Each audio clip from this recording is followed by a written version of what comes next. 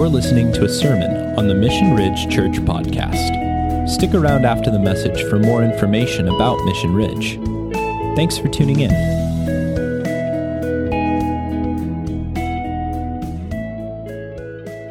We're continuing our series through my part, God's part, their part, talking about discipleship, talking about sharing our faith, talking about all that good stuff. We've spent a lot of time talking about what it looks like to share in various aspects, and then last week Rob talked about community and the currents that pull us here and there, the dragging us out. He used the rip tide or the rip current analogy, and that was really good. And we kind of ended with this call, the call to action last week. The kind of go get 'em direction was to choose godly community. That is what we need to do. We should make the decision to choose godly community. And in order to do that, I think that it probably would make sense for us to understand what godly community looks like. What makes godly community different? That's kind of the question in my mind. What makes godly community different? So today, I'm hoping that we get an idea of what that looks like. So in order to talk about what godly community looks like, what makes it different, I want to take a look back and see what God's original community looked like, what his intended community looked like. And to do that, we're going to talk about this term Shephelah, because we're going to look at the Israelites and what he intended, where he put them, and his people that he chose to work through. And Shephelah, this term Shephelah, it's spelled either of these ways. I prefer the top one. It's simpler. There's less letters. But it's pronounced, it might be easier to pronounce if you use this bottom one of Shephelah. Not a lot of phlegm in that word, which is a bummer. But everybody in the front row, even though I have a mask on, is thankful that there's not a lot of phlegm in that word. Aren't you, Kyle? Anyway, so we're going to talk about the Shephelah because the Shephelah is an area of foothills between the coastal plain and the Judean mountains. So we're going to pull up this map here, this first map, which is fantastic. I love a map, visual geography stuff. So this is Israel. This is a chunk of Israel there where God put his people. And this is just a geographic sort of thing. And over here on the left side, you've got the Mediterranean Sea. And then the coastal plain is right next to that. And then the next one in is the Shephelah. Now, the Shephelah is the foothills before the Judean mountains. And then on the flip side of those, you got the Judean wilderness, the Dead Sea, and then the more mountains and wilderness on the other side. Now, this area of Shephelah was an essential area to control if you wanted to control the trade that went through this area. Now, this specific strip of land right here, it's not very big. You know, we look at maps of Montana and they're gigantic. This is a very small area of land. And all of the trade from Egypt down here off the bottom of the screen up to Assyria and all of the other civilizations up off north of this all went through this one area, and most of it went on this trade route called the Via Maris. So we're going to switch to this next map here that's going to give us an even better. I love this map. This is so, my nerd is showing here. It's so cool. Topographical, and you can see the mountains and stuff. Because on the other one, you couldn't really tell, but as you're looking at this, you're like, well, why would they have to go through the Shephelah? Because it's just, why wouldn't you just go up the coast? Well, the Shephelah actually runs into the coast, and so you have to jut over, and you got to get over the mountains at some point.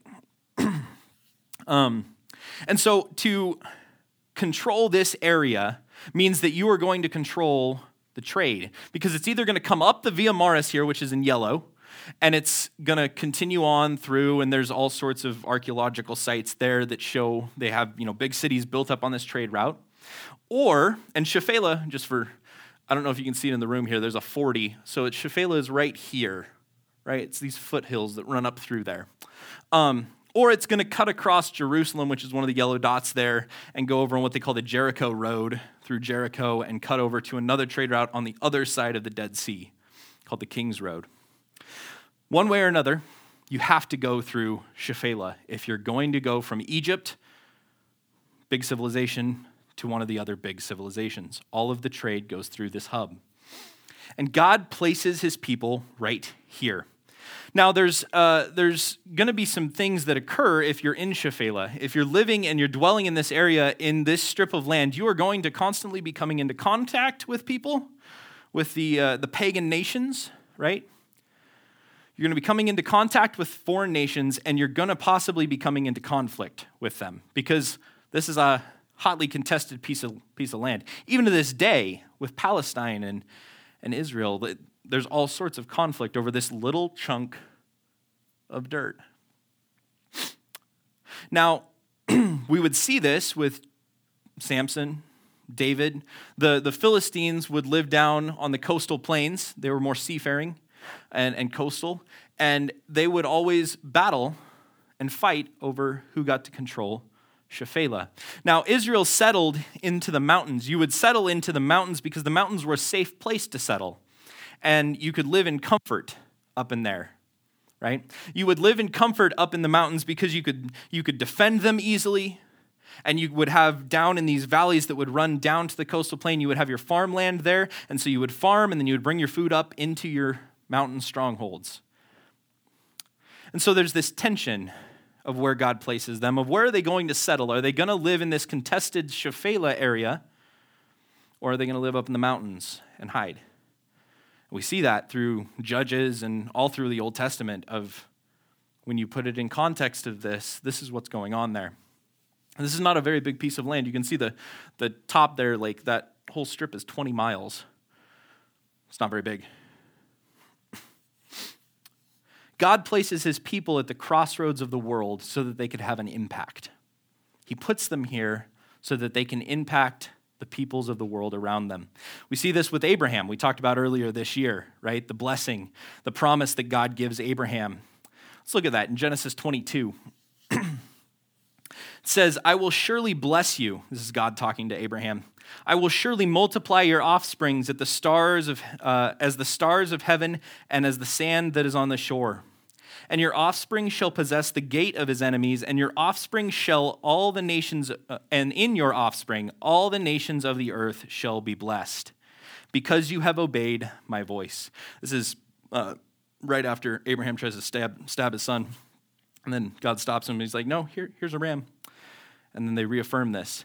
But this promise that he's going to have these offspring that shall bless all of the nations. He's going to reach all the nations through Abraham's offspring, through these people that God is putting in this land. In order for them to bless all nations, in order for them to carry this out, they have to embrace Shephelah. They have to embrace this area of tension that they have to live in. They can hide up in the mountains and be fine and not control the gates of, the cities that are down there that you have to go through. Be close to the trade route, prosper from the trade route, but not actually affect things, not actually embrace God's promise for them. If they're going to bless all nations, then they must embrace Shephelah. And there's some tensions that come with that. Because if I live in the Shephelah, if I'm going to be down there and I'm going to be interacting with all of these people, I'm going to be interacting with all of these foreign people with wildly different views on life, wildly different gods, wildly different ways of worship and lifestyles and everything, right? The temptation is that I'm going to become corrupted by them, that I'm going to end up looking just like the pagans, that I'm going to start taking on aspects of those foreign people, and I'm going to forget who I am. I'm going to forget who God called me to be. And we see this. We see this occur. They take on foreign gods over and over. This is the outside influence, and you have to stand strong in order to not be influenced by them. It's like Rob said a couple weeks ago, you have to be the greater influence.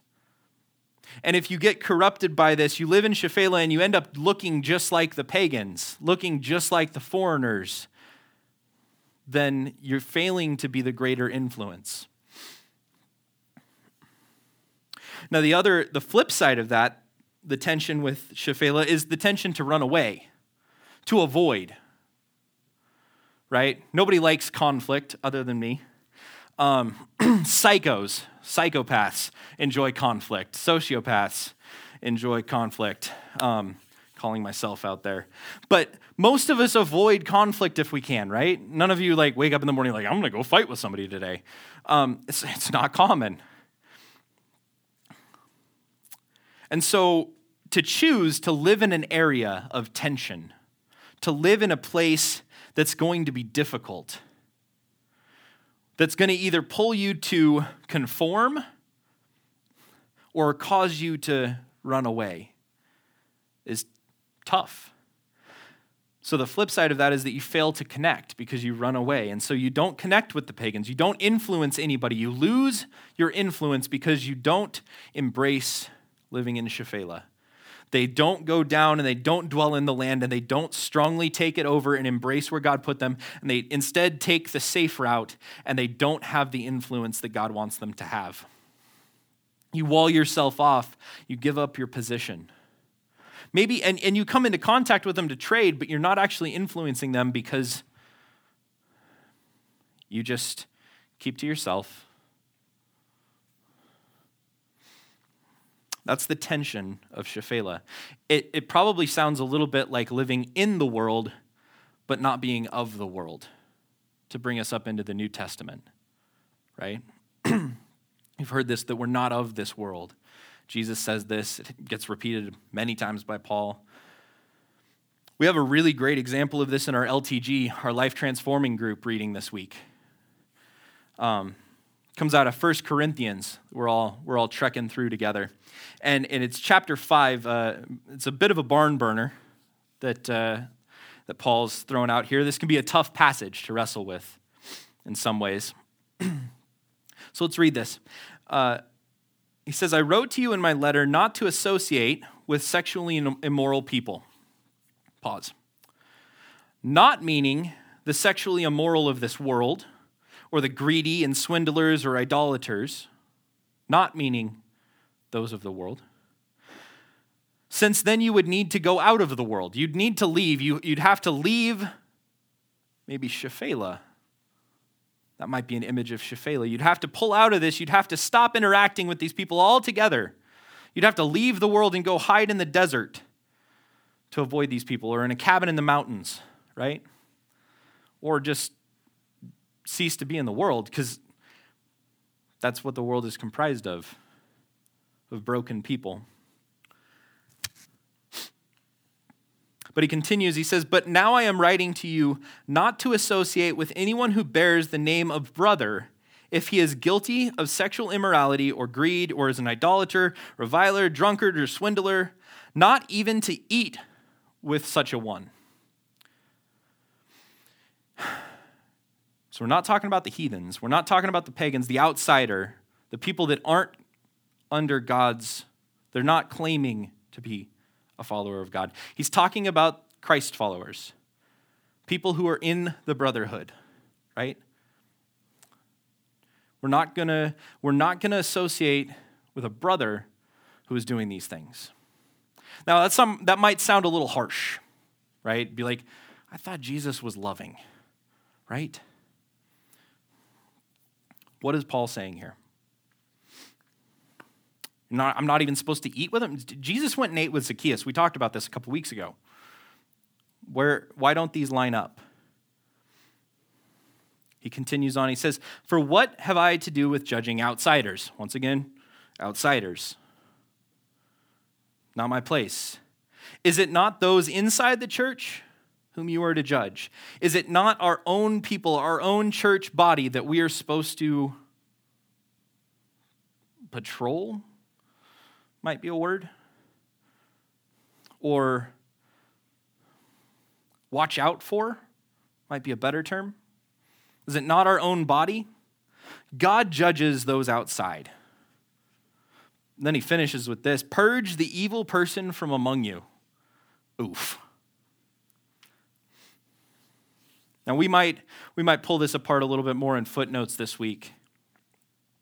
But he's saying two basic things with this passage. Don't avoid the heathens.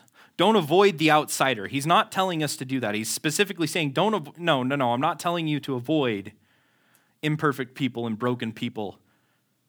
I'm not telling you to avoid this. He is saying that we don't allow for compromised behavior within the body. We don't allow for compromised behavior within the body. Meaning that if somebody is going to claim the name of Christ, but live just like the outsider, then you need to protect. Then the body there in Corinth needs to say, no. If you're going to still be partaking in the temple worship and sleeping with temple prostitutes, you can't claim to be a Christian. You can't live with one foot in our world and one foot in that world and keep them set. No. You have to fully embrace our godly community. It's the concept of being a blue strand in the tassel that Rob talked about. I think we decided it was back in the Sabbath series. The tassels that the Jews wear, a bunch of white strands, and then there's one blue strand. They're supposed to stand out and they're supposed to look different. You still interact with those people, but we have to look different. And if you don't look different, if you end up looking just like the other white tassels, then you lose the purpose that God has given you. You lose the meaning for why God has placed you in that place.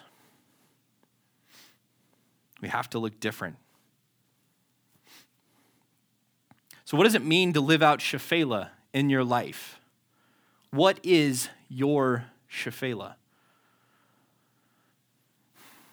Because it's all well and good to say back, God's people stuck in this little geographic area. God placed them. Why would it be any different for us? Why would I assume that God has not placed me in an area where I'm going to interact with people that need to know him? The same way that Paul is encouraging the church in Corinth to live out Shephelah well. This concept of living out the tension of meeting people and interweaving ourselves with them, but looking differently and telling a story of who our God is. What is your Shephelah? And once you think of what is your Shephelah, where is the place that God has placed me? What stops you from embracing that Shephelah? What are the pitfalls? What's the tension look like for you? What is the tension for you? Are you letting God into Shephelah? You might be dwelling in that place, and you might not be partaking of it, and you might just, you keep your one foot in this world and one foot in this world, but we're not going to let the two meet. Absolutely not. Worlds colliding, like Seinfeld with George Costanza. It's just not possible. We got to keep the world separate, because that tension would be terrible, right? Nobody enjoys that conflict. You find yourself asking, I can't do this, XYZ, because blah, blah, blah. Rationalizing, I got to be careful about, because then there might be consequences. I might rile some feathers. I might look different. I might stick out like a sore thumb. The early church in Acts exploded under crazy persecution. Because I think that's what we fear. We fear being persecuted. We fear the danger in looking different for our society. The danger in standing out is that you might be persecuted. But let's unpack that for a moment. The early church exploded under persecution. The church in China right now and the church in Iran are being persecuted heavily. They're exploding. They're adding to their numbers daily. I don't really feel super persecuted in Missoula, Montana most of the time. I really don't. Compared to that, I'm not in danger of getting thrown in the gulag or beheaded. I really don't feel that persecuted. But the fear is still there. The fear of that, and that's the tension of Shephelah. That's what makes it a little scary, is because there's the possibility of conflict. And yeah, I might not be under the same threats as the Chinese church, but that fear is still real.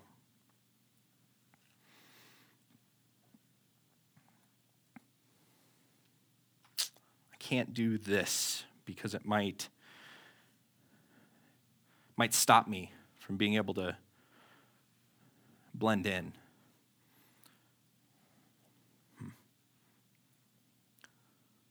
So what makes godly community different?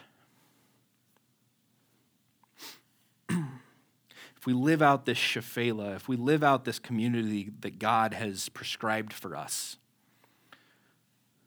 what makes it different? I think godly community looks different because it has individuals who are committed to putting their God on display.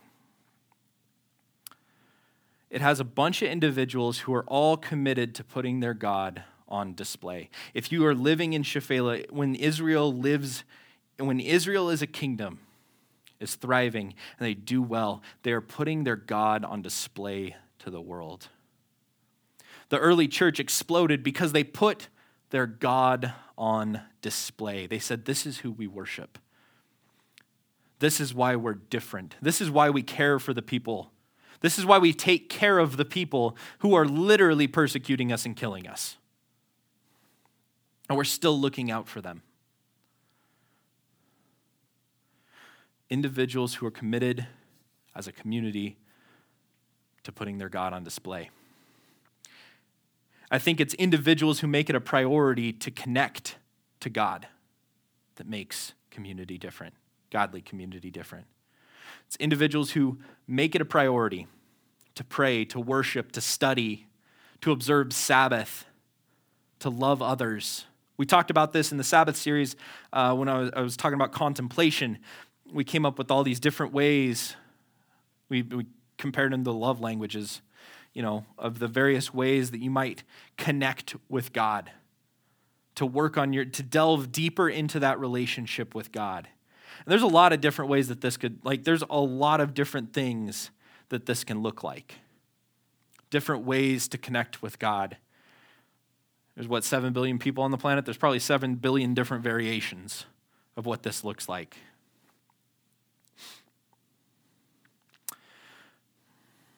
So we got individuals who are committed to putting their God on display and individuals who make it a priority to connect with God. And I was coming up with this and I realized that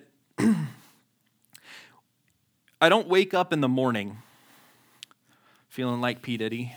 Isn't that the Kesha song? Rabbit Trail. I don't wake up in the morning and ask myself, how can I put God on display today? And as I'm brushing my teeth, coming up with a list of 5 different ways that I can put God on display. Like, what Jesus freak t-shirt should I wear today? I don't think it through like that. Maybe some of you do. I don't know. Maybe I should. But what I do know is that when I make it a priority to connect with God throughout my day, when I dive into my LTG and my daily reading and studying the scripture, or when I work some worship into my day, or I observe Sabbath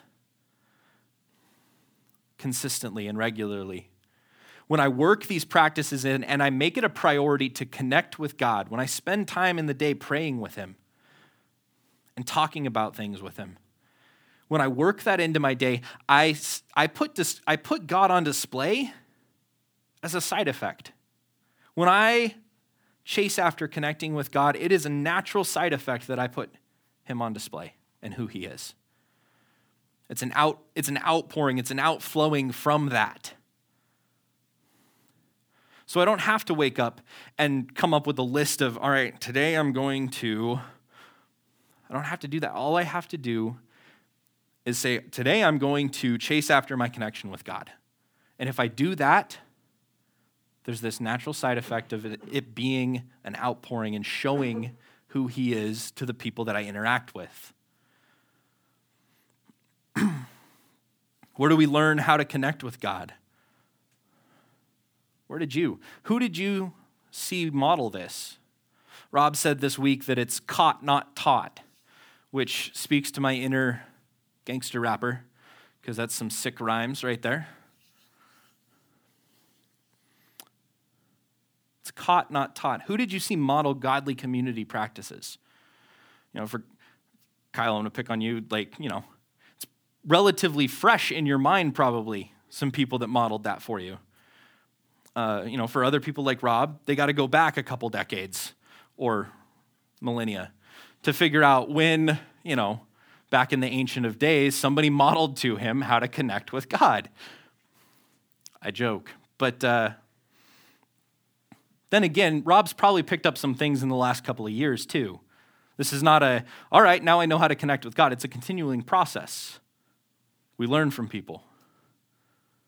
We see people model this, and we pick up things from our community. The majority of the time, you learn how to connect with God from someone else, which takes us to the my part, God's part, their part. My part is to model to people in my community how to connect or grow or draw closer to God. My part is to model to people in my community how to connect with God, to draw closer to God, to grow in my relationship to God. And I model this to people. That's my part. I model this. I sit in the tension of Shephelah, and I model this to people. I say, this is how I grow closer to God.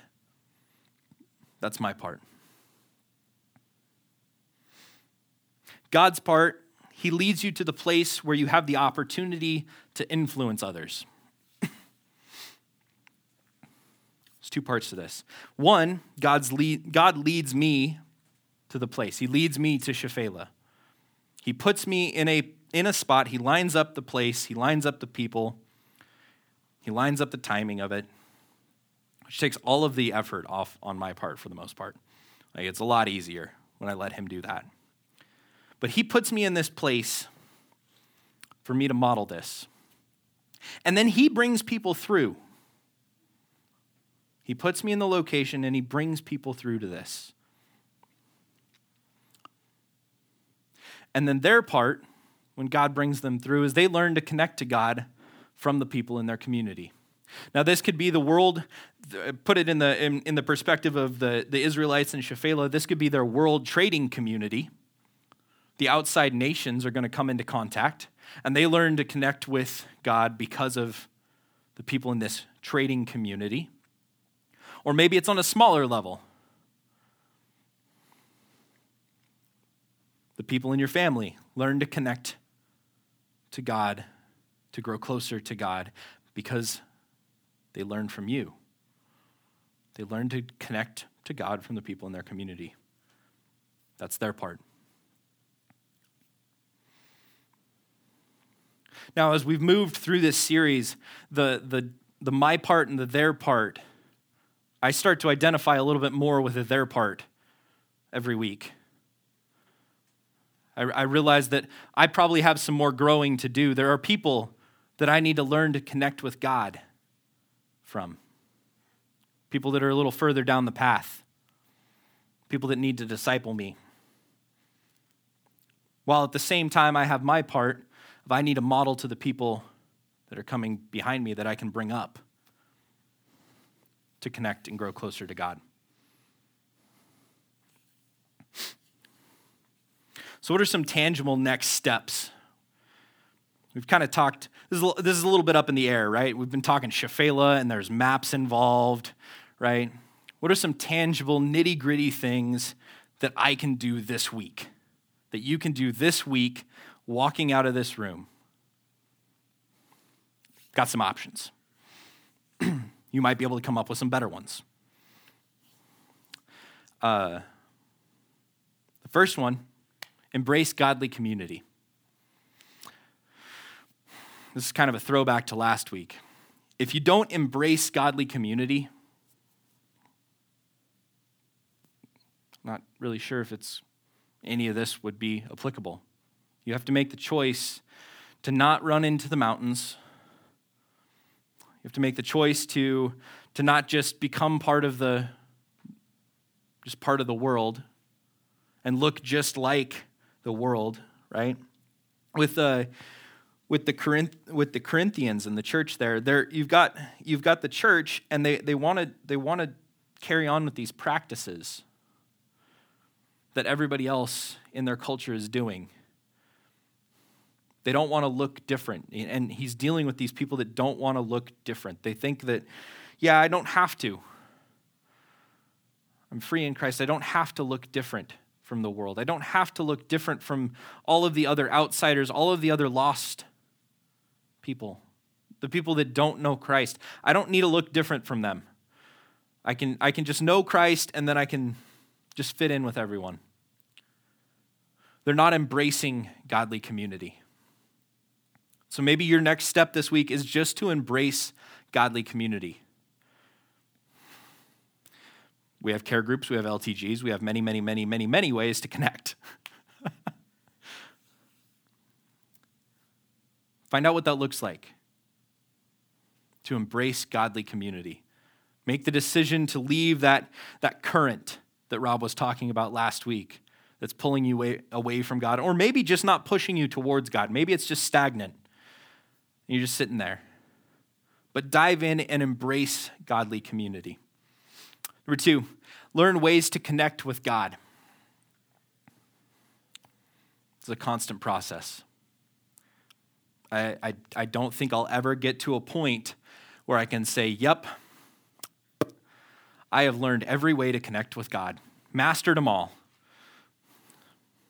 I really don't think I'm ever going to get there. I can always grow deeper in my relationship with him. I can always dig deeper. He is an infinite God, and we can infinitely chase after that, more and more connectedness. Learn new ways to connect with God. Number 3 is represent your God in Shephelah. This might be a next step for somebody. God has placed you in a specific place for you. He has put you in a spot where you can reach people that no one else might be able to reach. What does that look like to represent your God in Shephelah? What can you do to put him on display? Think about that and maybe apply some of these. For example, during the week, I've got a couple of LTG meetings. I'll give you an example of this. It would be really easy to just do the LTG meetings in the office or at my house or any place like that. But instead of doing that, we meet at Liquid Planet Grill, right? Or it can be every week. Every week on Thursdays, you got me, Mike, and Jack sitting down, usually at the same table, unless somebody has made the grievous mistake of stealing our table. There's no forgiveness for those people. That's a joke. But so we go there every week, and we all show up with our Bibles, and then we order some coffee or maybe some cookies, or the waitress talks me into getting a cookie. Gosh, they're good, and she warms them up. It's so nice. And we sit there and we discuss the Bible. And there's been a couple of times where people have noticed that, and they've come up after, hey, that's cool that you guys are doing that. They know, like, we've been in there every week. If nobody has figured out that we're coming in there and we're talking about the Bible after, months of this, they're completely oblivious. But they check on our table often enough, like, they've got to have figured it out. We're not beating them over the head with it. We're just simply putting our God on display. We're just going out and living in the world, going about our day-to-day business, and bringing God into that with us. Represent your God in Shephelah. Last one is teach others to connect to God. Next step this week, pick somebody in your life and say, hey, I'm going to bring this person under my wing. I'm going to teach them. I'm going to invite them to connect to God with me. Now, we talk prayer, worship, study, Sabbath, a billion different ways. Might just be having a heart-to-heart conversation with them. Invite somebody this week to connect to God with you. Bring them into that and model that for them. It's a real tangible, that's really, I don't know if I can get any nittier or grittier. Sure, we'll use it that way. I don't know if I can get any nittier or grittier with that. That is rubber meets the road right there. Teach others to connect to God. That's what makes godly community different. And when we do that, it makes our community look different. When we do that, it has an impact. The people around us, the people that we interact with. Thanks for listening to the Mission Ridge Church Podcast. Be sure to subscribe and share if you enjoyed this message. Mission Ridge is a new church in Missoula, Montana. If you're in the Missoula area, we would love to have you join us for worship on a Sunday. For more information about Mission Ridge, connect with us on Instagram, Facebook, or online at missionridge.church.